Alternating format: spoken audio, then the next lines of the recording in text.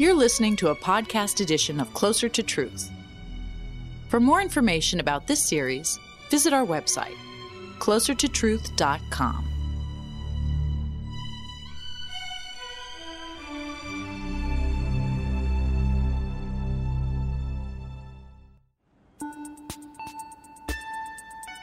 Is there anything beyond the physical world? Whether unknown extensions of physics or realms of reality that are not physical? Lots of debate, little agreement. That's why I take seriously extrasensory perception, ESP, not as a fact, but as a probe, as possible evidence for each side of the debate. If ESP does not exist, then the physical world may be reality. If ESP does exist, then reality may be more than the physical world. But there's a problem. If ESP would be more than the physical world, could it be testable by science? And if not testable, then how could ESP ever be proved or disproved? ESP is altogether a challenge. Exists, not exist, provable, disprovable. What could ESP mean? I'm Robert Lawrence Kuhn, and Closer to Truth is my fixation to find out.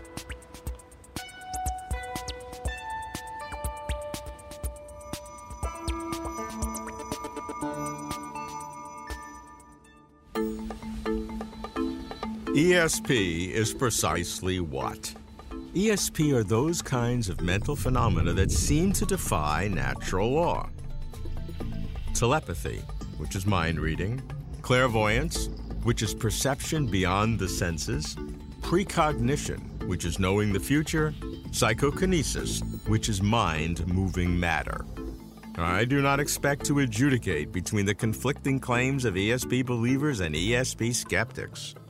I do expect to engage experts, consider diverse views, think critically, maintain a kind of independence, and then perhaps to try to discern what ESP might mean, what insights ESP might provide about the scope of reality and about the nature of proof.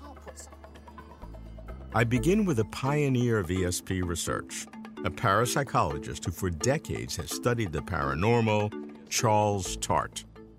Charlie, I was trained as a scientist, but I still find extrasensory perception very intriguing. Most people do. Why is that? Well, I think one of the primary reasons is that when it happens in life, it's a reminder that the universe is a lot bigger than we think.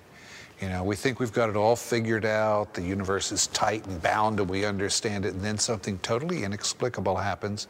In some ways that's scary, but in other ways it says it's big. There's mystery. Of all the different kinds of ESP, which are the ones that are the most profound or the most frightening to a traditional materialistic approach to the world? Take one example, the idea of psychokinesis, that the mind can exert a force just by mental action alone. That means if you could, let's say, exert 1 ounce of force, you could kill people in an undetectable way simply by holding down, say, the mitral valve on their heart. No blood pumping. Now, it hasn't been that long in terms of human history since we routinely burned people at the stake who we thought could do things like that. So there is a vast climate of fear that is not all that historically long ago and that may be part of our approach toward this. The other side of that is hope. The hope that we are spiritual beings, that we have a soul or something that's going to survive death. And materialism totally wipes out that hope, but when something psychic or extrasensory happens, that hope is revived or reinforced. For exactly that reason is why I don't trust my own interest in it, and I tend to think that my own interest in ESP is really founded on wishful thinking, this hope, this desire for something that is really unreal, and therefore I draw back. That's excellent.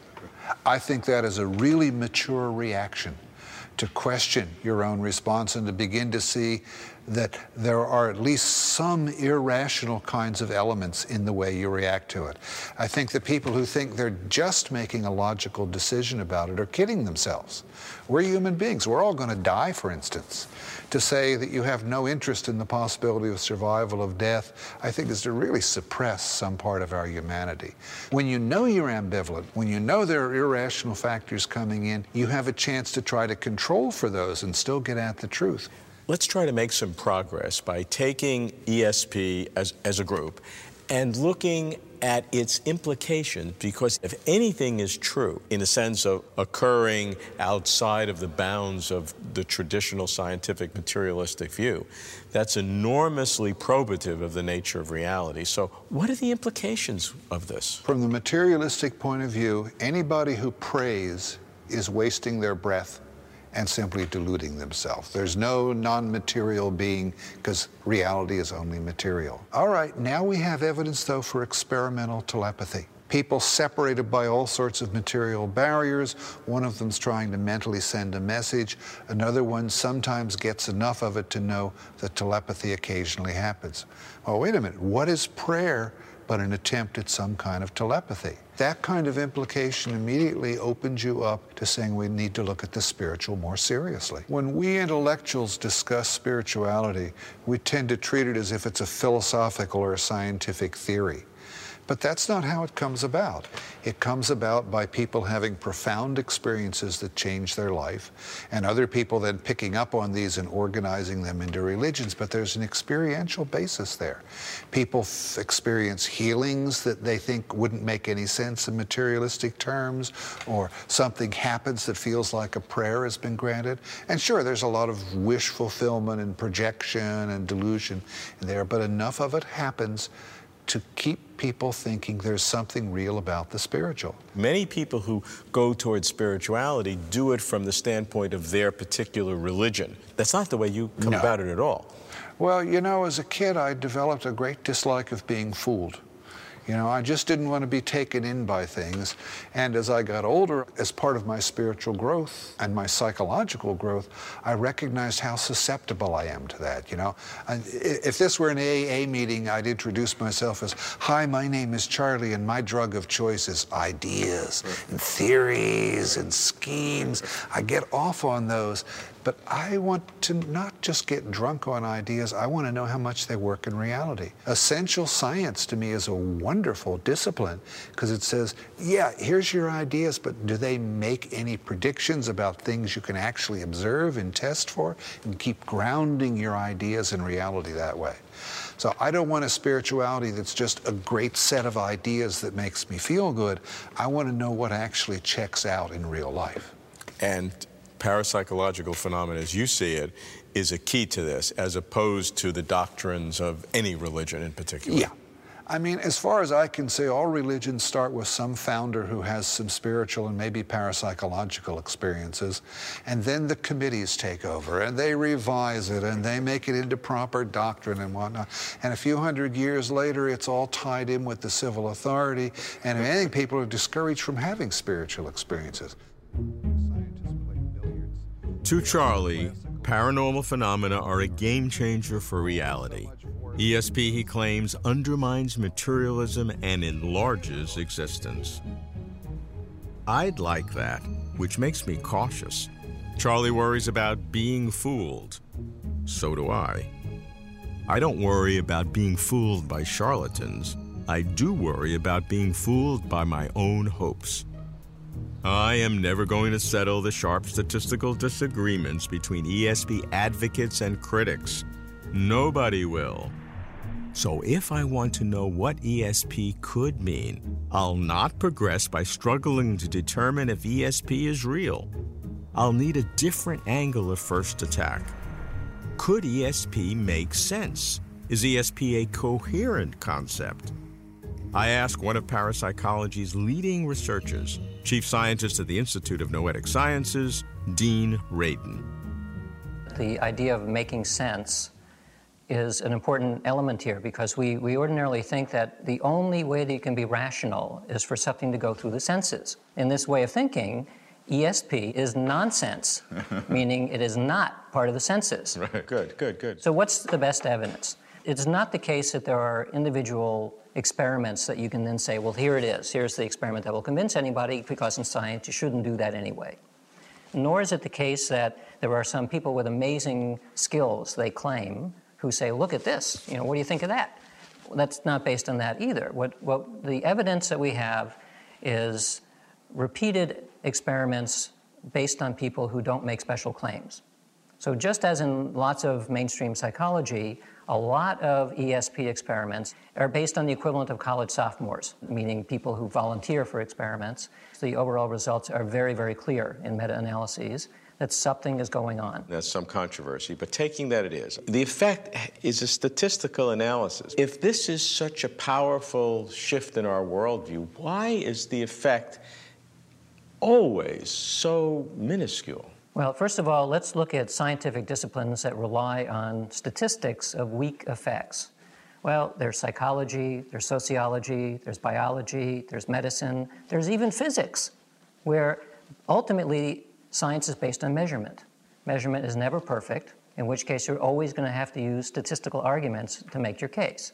You've used a wonderful metaphor, and that is, if the best people so gifted in ESP would go to a casino in Las Vegas, they would still lose all their money. It would just take them longer to do so. And of course, there in the casinos, the house odds are so weighed against you, you really have to be working at exceptional levels. Right. But so in general, we're talking about average people. They don't even know that they have this skill. They're still able to show small effects. Now you can say, well, what happens if you start selecting people out who you think might do better? Do you get a better effect? And the answer is yes.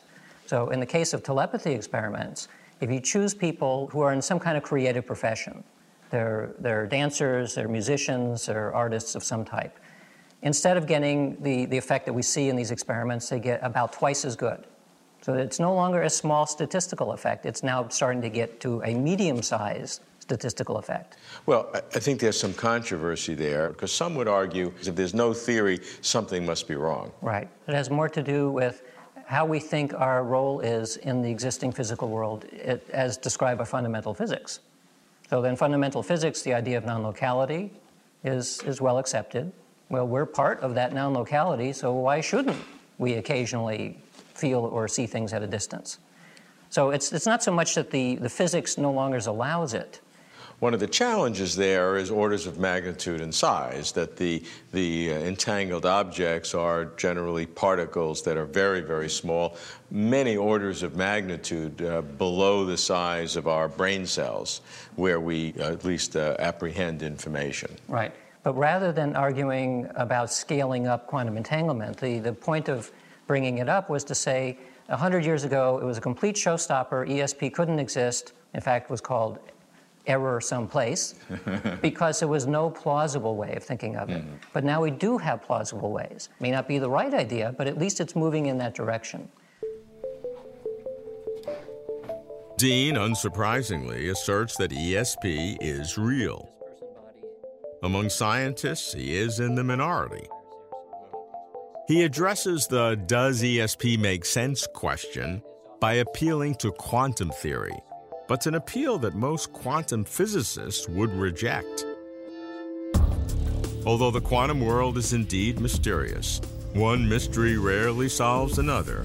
And although quantum events can be entangled at all distances, quantum information cannot be transmitted faster than the speed of light. If ESP must rely on quantum theory, I'd fear that ESP is not going to make sense. Perhaps I want to believe too much. Do I seek evidence that is only confirmatory, not contradictory? That would be a danger sign. I should speak with an expert on belief systems. I meet Bruce Hood, cognitive neuroscientist and skeptic. I ask him, why are people inclined to believe in ESP? We have so many experiences which just seem to make sense in terms of ESP that can't be explained away. Every time I give a talk, I always have someone come up to me and say, well, you've said it's natural, a consequence of seeing the world, but you can't explain why I've had this experience. And I say, no, I can't explain it. But what you've got to understand is that, our lives are punctuated with coincidences. I mean, that's the normality of it all. We just don't pay any attention to them. It's only when something is so bizarre, it registers as being unusual, and that's why you give it great significance. I phrase it sometimes the opposite. I say, what you don't know is all the coincidences that didn't happen. That's true, yeah. That's my way of phrasing it. I mean, there's millions and billions of coincidences that didn't happen. But we've all had these events, haven't we? I think it's in our nature to want to believe in these sorts of things, but the evidence is just so fragmented. It doesn't stand up to the scientific scrutiny. So I'm interested in why we have these beliefs, because I have these beliefs. I have this desire. I don't have the belief, I have the desire. Yeah. And the desire, I try to push into a belief. Well, yeah, otherwise you have to accept a rather, dismal picture about existence, that we are kind of solitary individuals in a race on a planet which is slowly spinning into non-existence. It's kind of a depressing affair. It would be great to have the alternative, which is everything is magical and there's a fantasy. But as scientists, I keep coming back to it. We can't verify. Is there anything in developmental psychology in children, your area of research, that can shed light on why we have this desire for belief in things that are clearly not easily demonstrable? Children have a way of interpreting the world which can naturally lead to beliefs in those events which are supernatural. So this understanding that the mind is separate to the body can allow for the possibility that the mind has powers which go over and beyond the powers which constrain the body. It's an easy way to assume that these things are real rather than reject it as being non-scientific. Science isn't a natural way of seeing the world. It's so counterintuitive. If it was obvious and natural, then it wouldn't be a problem. So how do you account, though, for the continuing belief of so many people, even pretty educated people, in areas that you would feel are non-scientific, ESP being one, religion being another? I mean, there's a functional value to these belief systems. I mean, they do serve a variety of purposes, not only as explanatory frameworks, but they give people hope. And in situations of stress, they give them the illusion of control. So whether it's lucky charms or rituals that you engage in or prayer, this gives you the sense that you're doing something, and it inoculates you against the uncertainties of the world. So I completely accept that the traditional scientific methods, repeatability, will not bring ESP as a true phenomenon. But I always wonder, can it still be real? Is there something about reality that is not susceptible to the scientific method? Well, I like my reality to be replicable. And at the moment, as far as we know, ESP phenomenon doesn't replicate, and so therefore it remains anecdote. And the plural of anecdote is not data. Well, is data the sum total of truth? Yes. Sorry to say as bluntly that, but yes, otherwise it's left as fantasy. Fantasy? Is my hope founded on fantasy?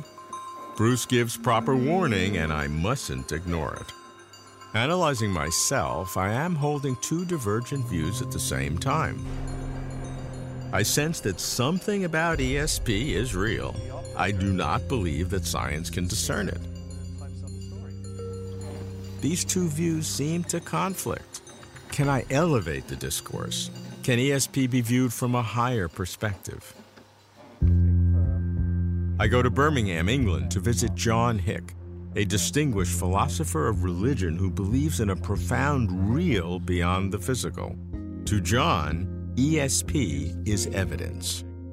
John, the claims of parapsychology and ESP, if they are true, and it's a big if, but if they are true, what are the implications for understanding the world in which we live? In fact, the only one I feel confident about is telepathy, in which thoughts are conveyed from one mind to another, not by any physical intermediary, but somehow directly.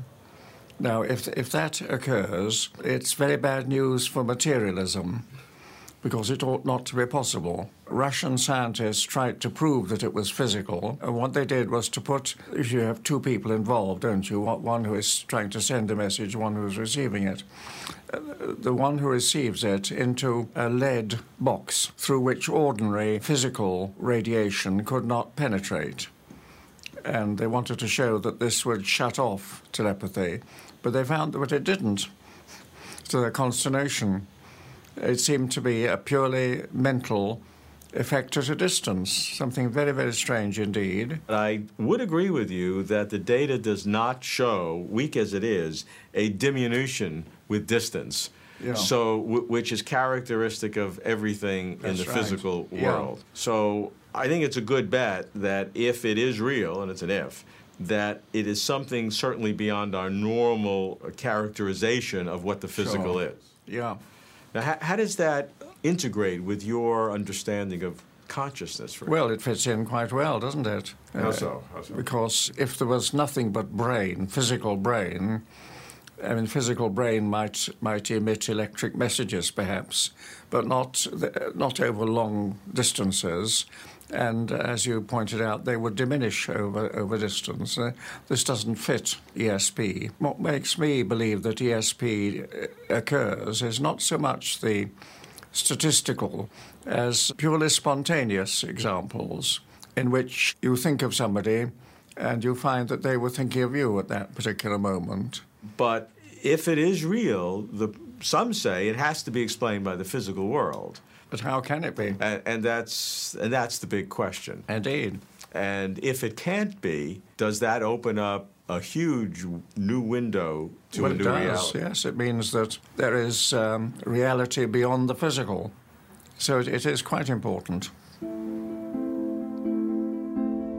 I admire John and would hope his real reflects reality.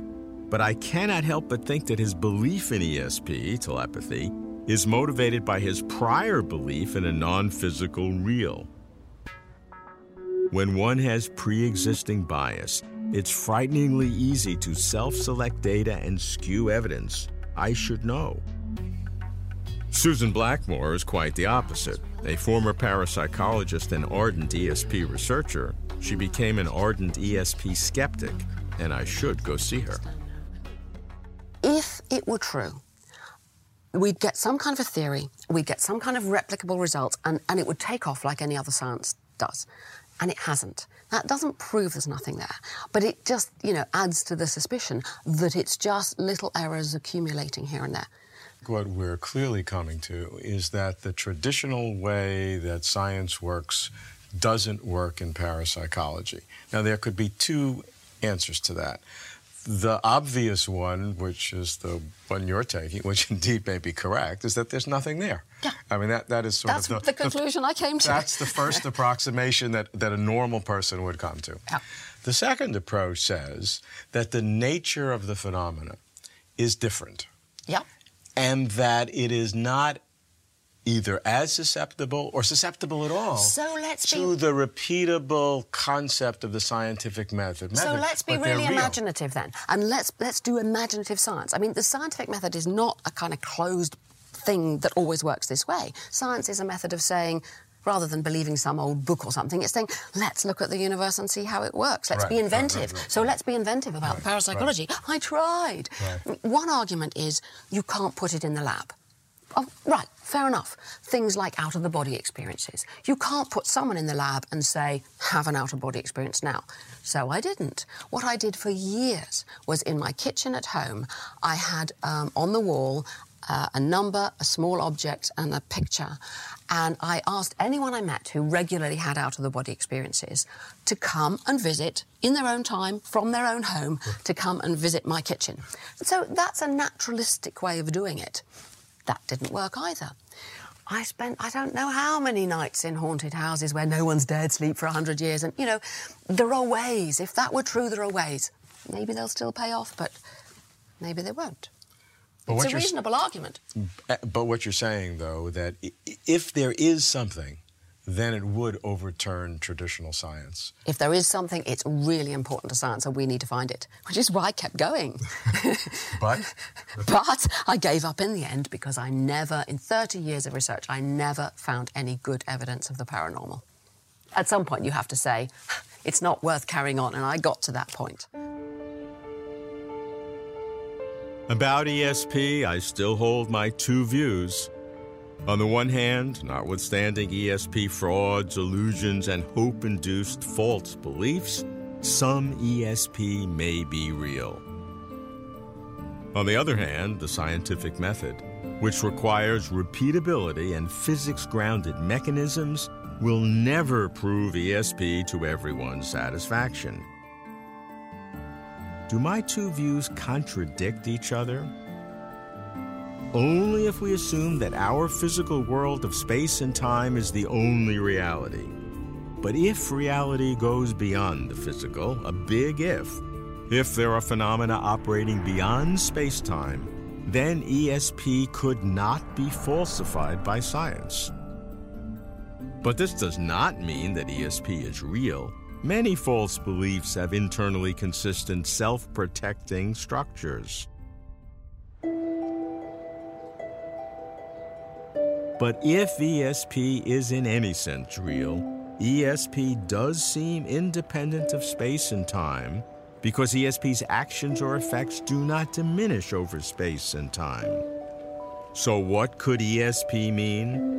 Because of the possible paradigm-shattering implications, I choose my words carefully. If ESP is in any sense real, a world that is entirely physical is not closer to truth.